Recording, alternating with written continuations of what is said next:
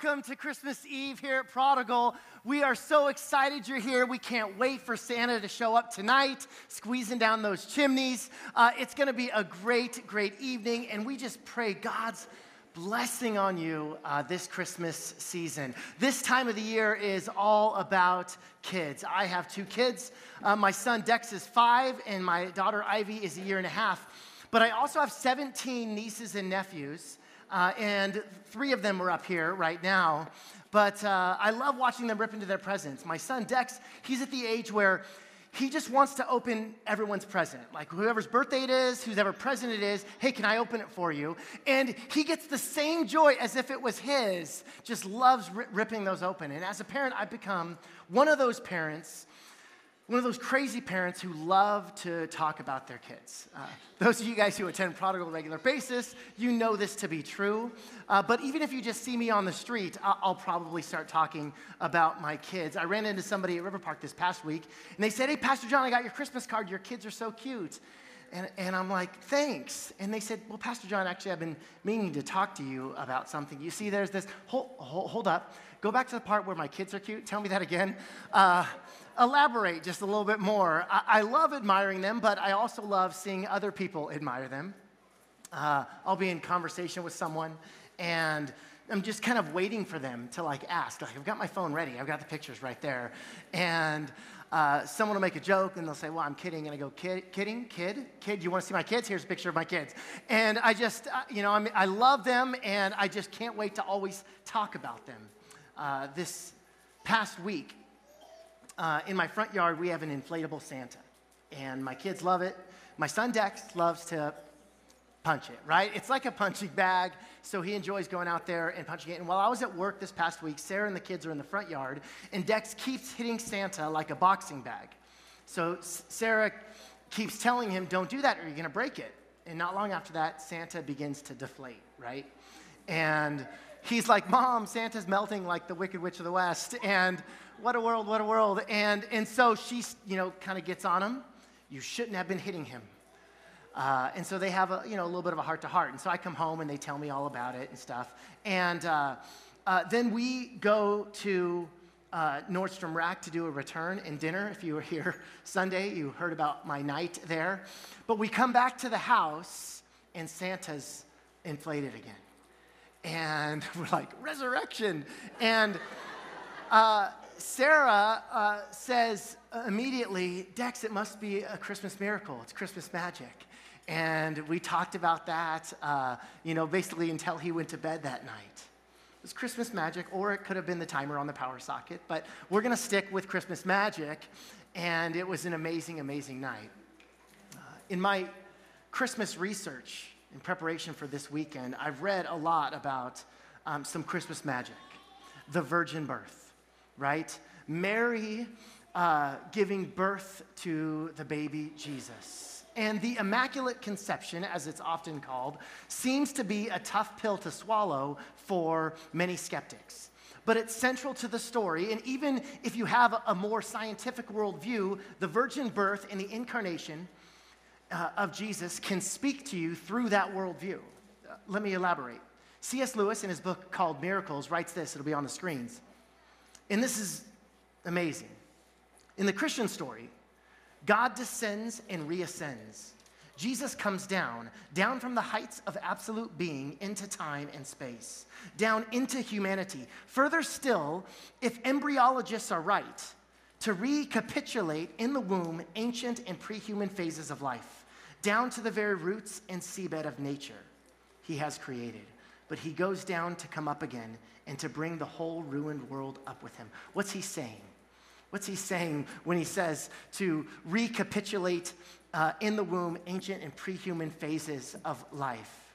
He's saying that the journey of the human embryo appears to track through the different phases in the history of evolution. And embryologists have noticed this. And so picture it this way. It begins with life starts with a single fertilized egg, right? A single cell organism. That's how life begins. Then it moves to multiple cells, 2-cell, then multiple cell organisms. And then you finally get a lizard on the bottom left, right? And then this lizard apparently turns into a fish that has a tail and actually gills and breathes underwater, then eventually becomes a mammal and then a human. So from an evolutionary point of view, the history of the fetus is also the history of life on the planet. Whether you see this as symbolic or not, what C.S. Lewis is saying is that even if you do, that only makes the virgin birth more mind-blowing, because it says that when God became man, he didn't just appear as an adult. He didn't just insert him as a 9-month-old fetus into the womb. No, the God of the universe became a single-cell organism. He went through every phase of the life of a fetus. And in so doing, God not only incarnates himself within the human experience, he incarnates himself with the entire history of life on planet Earth. That's what C.S. Lewis is saying. God says, I am the creator, you're the creation, but I'm going to fully enter into which that I created, and I want to redeem it and rescue it from the inside out. God fully enters into the human experience. It blows my mind. It's Christmas magic. It's real Christmas magic. And tonight, as we go through the Christmas story, and as you celebrate with family and friends, be attentive to the Spirit of God moving. Be attentive to the Christmas magic that's real. It's called the Holy Spirit. Luke chapter 2 says this. Now in those days, a decree went out from Caesar Augustus that a census be taken of all the inhabited earth. This was the first census taken while Quirinius was governor of Syria, and everyone was on his way to register for the census, each to his own city.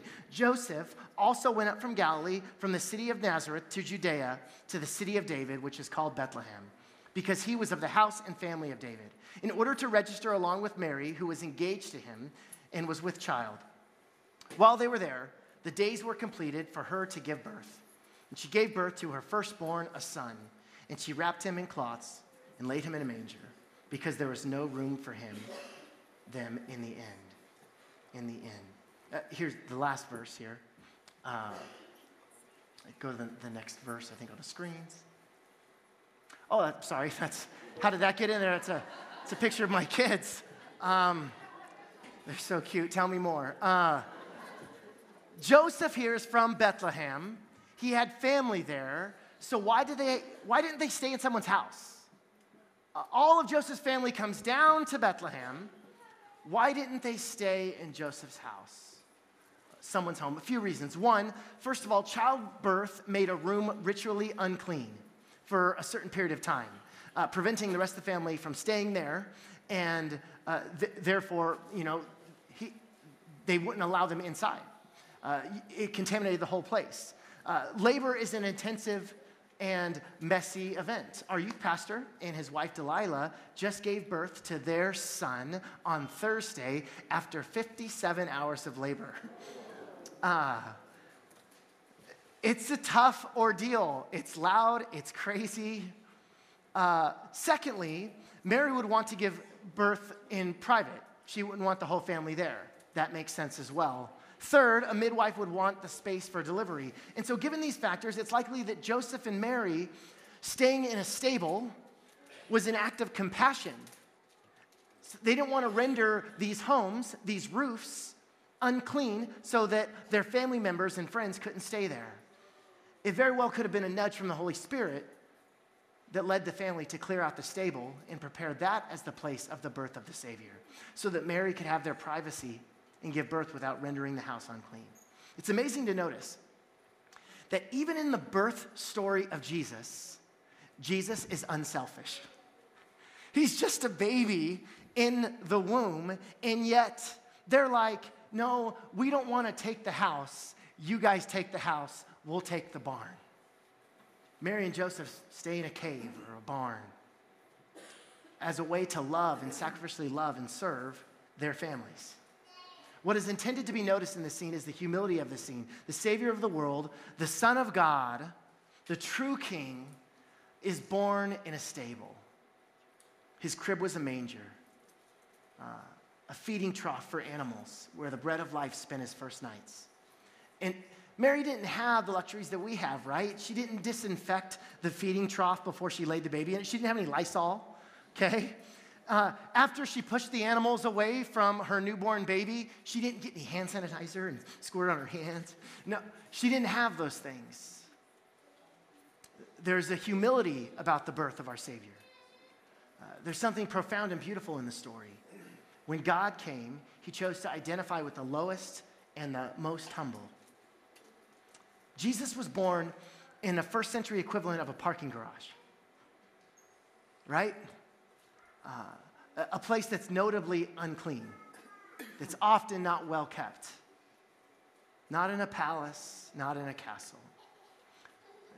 I love the story because even in his birth narrative, it shows a commitment to humility and lifelong service. Service above self, putting others above their own needs. Is your life characterized by humility and service? I truly believe that it's in the little things that we do for others that we create such beauty and love in our homes and in our world. Tonight, you're all going to go to Christmas Eve dinner somewhere, and you're going to feast. And after that meal, you're going to want to relax. What if instead of relaxing, you were the one who did the dishes? What if you were the one that cleaned up the table?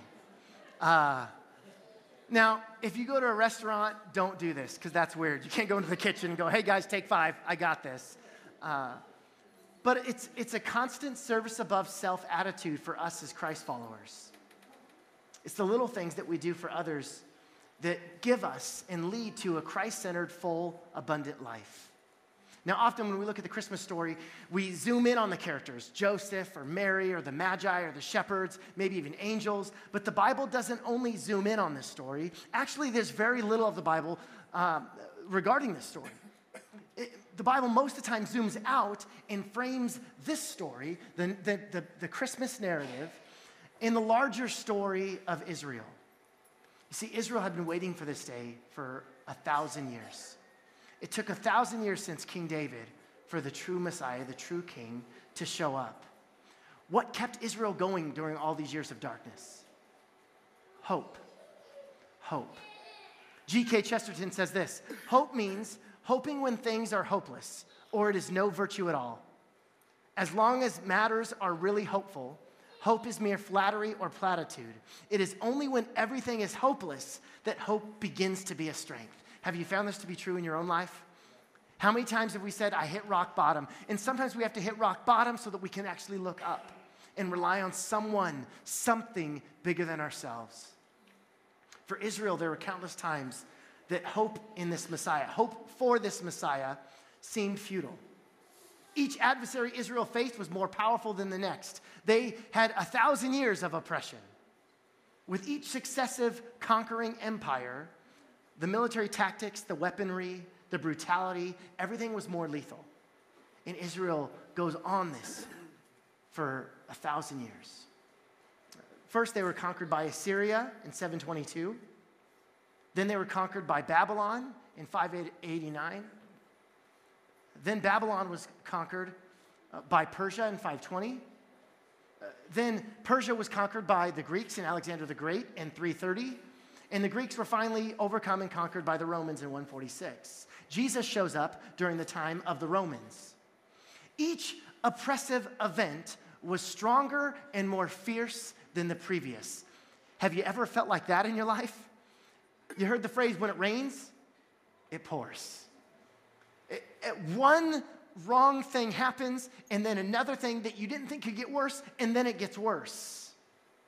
The next enemy, the next problem always is greater than the last. Where's God in that? It was pouring on Israel for over 700 years.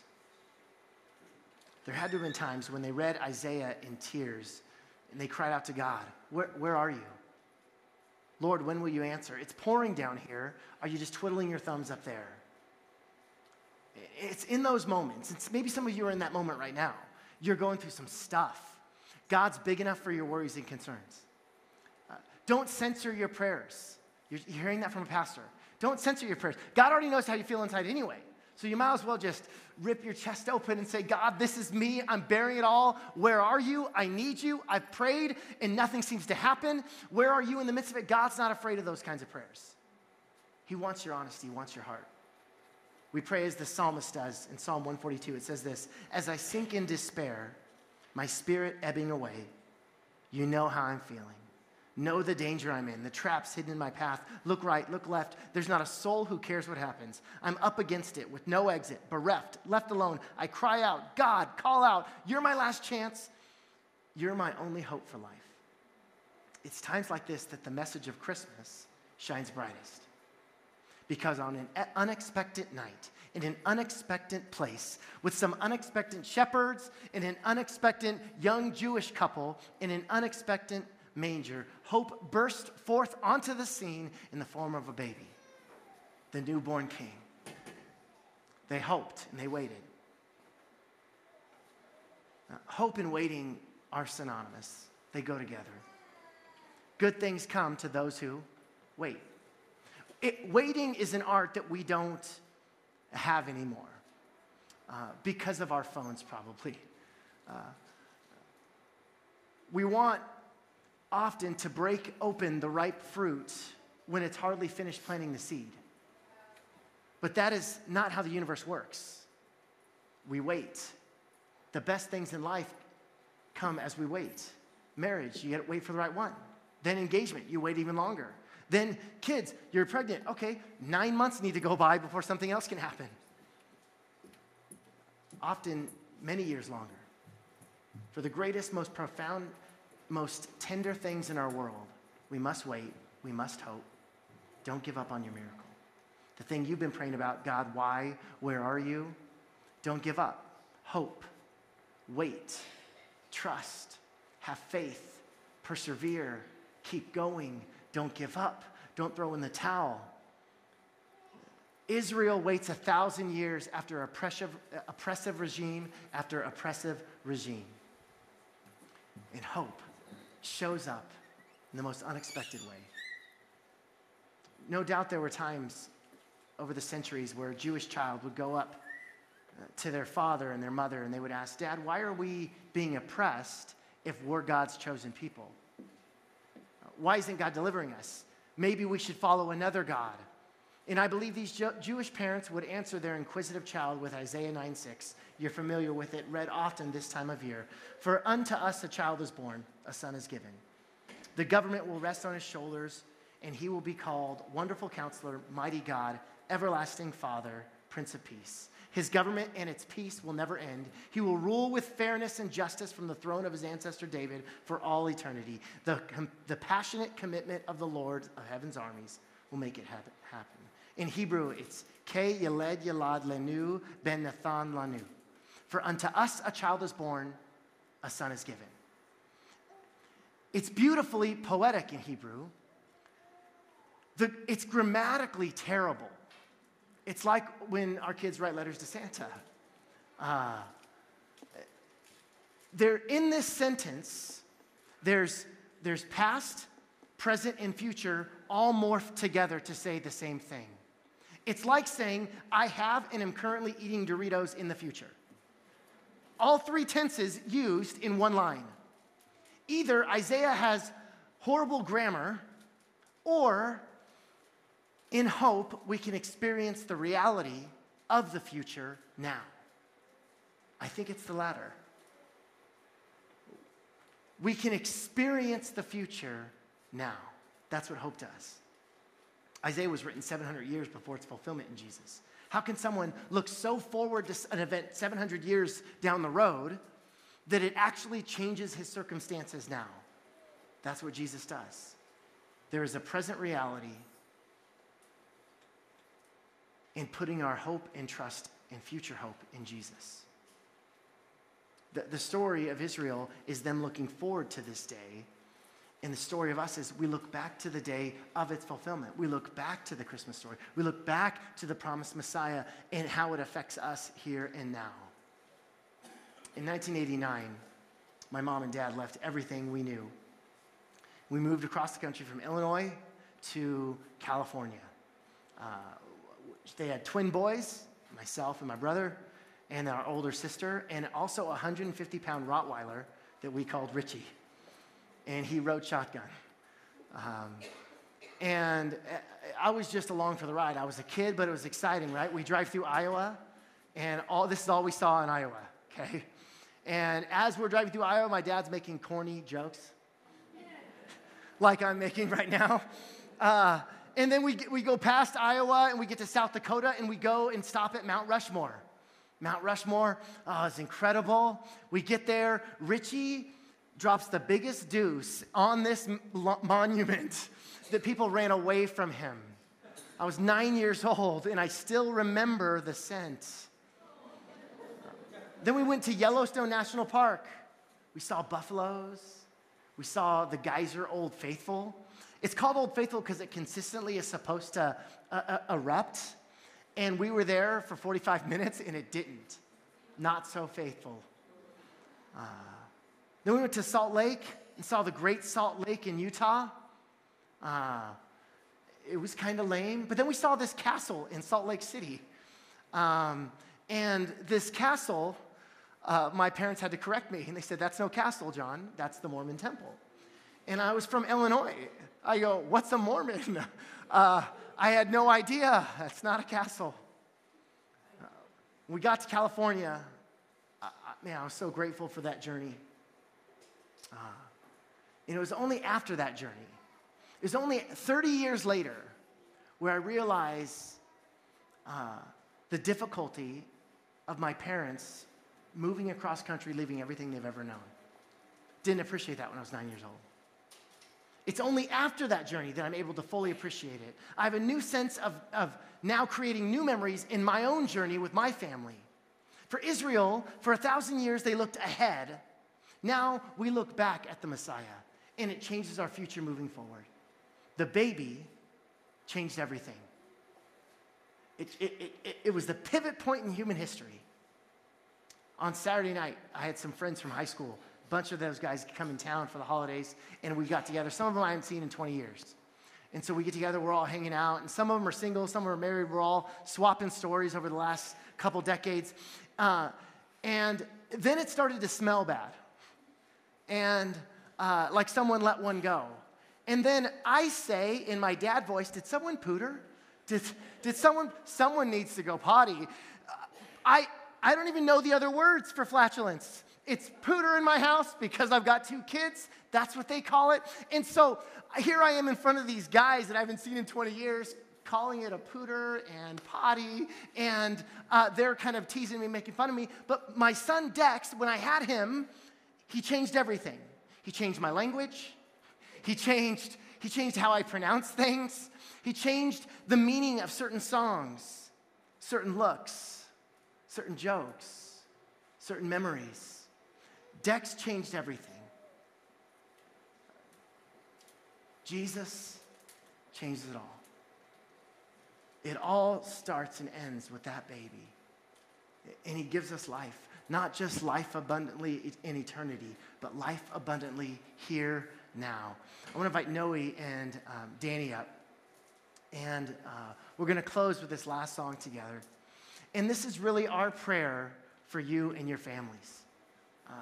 We exist here at Prodigal to love God and to love people. That's it. We try and keep it really, really simple.